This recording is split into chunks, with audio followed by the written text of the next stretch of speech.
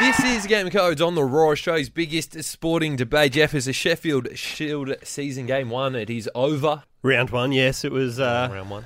I suppose a couple of one game we definitely don't want to talk too much Yeah. about, but a couple of other decent ones. Even I would have made runs at Junction Oval, I reckon. Anyway. Jake Weatherall didn't. We got Scott Pride, cricket expert at theraw.com.au, joining us. How are you, legend? Pretty good.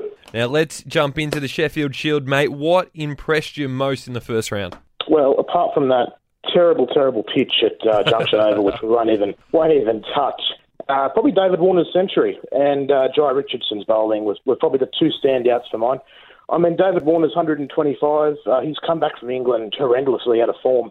And while there is a bit of a narrative going around that, Warner can score runs at home, that pitch wasn't, a typical road that you'd see in Australia. Everyone failed on that pitch. Queensland were rolled for, 150? The Blues were struggling. Warner's score when he got 125 was almost double the next highest score at that point. And then, Jai Richardson, he grabbed 3 poles in that Tasmanian innings, and I think there's one bowling spot up for grabs in the Australian side when we come to the start of the summer. So he probably is in the inside running for that now with Mitchell Stark's ordinary performance at the Gabba.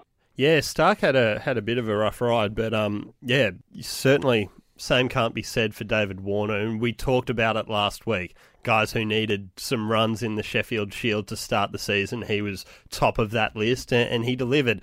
Perhaps not particularly surprising to see him making runs in Australia, but a century's a century. I'd almost argue that's enough to guarantee him a spot. 100%. In the Test side for the first match this year. I think he's shown that he still hasn't lost his penchant for hitting heaps of runs on Australian soil, although he Still a flat track did bully. kind of maybe make a duck in the second innings, which not too many people are talking about. But yeah, he did what he had to do.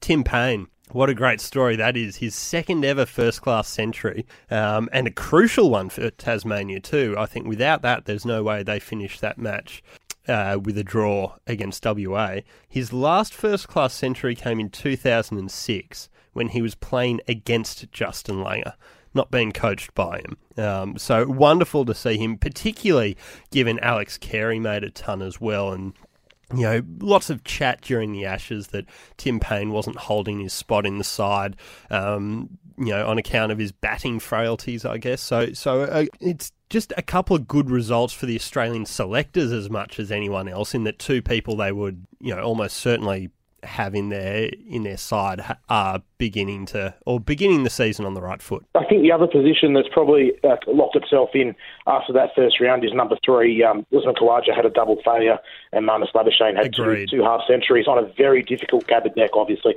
very low scoring game. So I think Marnus has locked himself into the side for the first test. What about Marcus Harris? Made 100 at Junction Oval. Everyone made 100 at the Junction Oval. Is he opening the batting for Australia? Has he got a bit more to do? I think we need to wait for the next couple of rounds. It's too hard to tell based on that Junction Oval pitch when you have 11 wickets for 1,200 runs.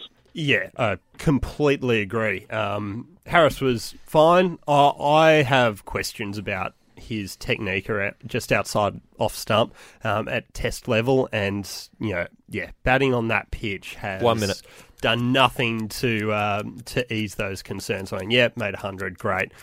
Tom Cooper made 280. Madison made 200. Madison made 200. Koskowski There were made 100. four centuries, 2 double centuries in that match. Runs don't really count there, do they? No, it was pretty average. What disappointed you most about the round, other than Junction Oval? Don't bring that up. Junction Oval. Probably Cameron Bancroft, 30 and a duck. Ordinary performance from him. I think that actually works in Harris's favour, but yeah, Bancroft. Yeah, Mitchell Marsh for mine. People want him to emulate Ben Stokes. I don't think they meant punching a wall. Because, that's... You've worked on that all weekend. I got to bed around 2 o'clock, all right?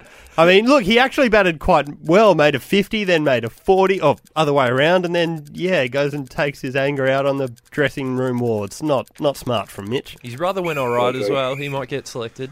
Didn't he get a duck or a very low score in the first innings? Yeah, still got a 50. Yeah. Anyway, he's not coming back. That's all we got on the Sheffield Shield. Joined by Scott Pride, cricket expert at theraw.com.au. Thanks for coming on A Game of Codes, legend. Thanks for having me on. All right, Jeff, as that just about brings us to the end of episode 52 of A Game of Code, the show's biggest sporting debate. What are you keeping your eye on over the next couple of days? Well, we've had precious few trades to actually discuss from the past week or so. So hopefully, the next 2 days just erupts into a torrent of player movement because I'm ready. I'm ready for it. Deadline day, it's all going to happen. Yeah, it's going to be Has to.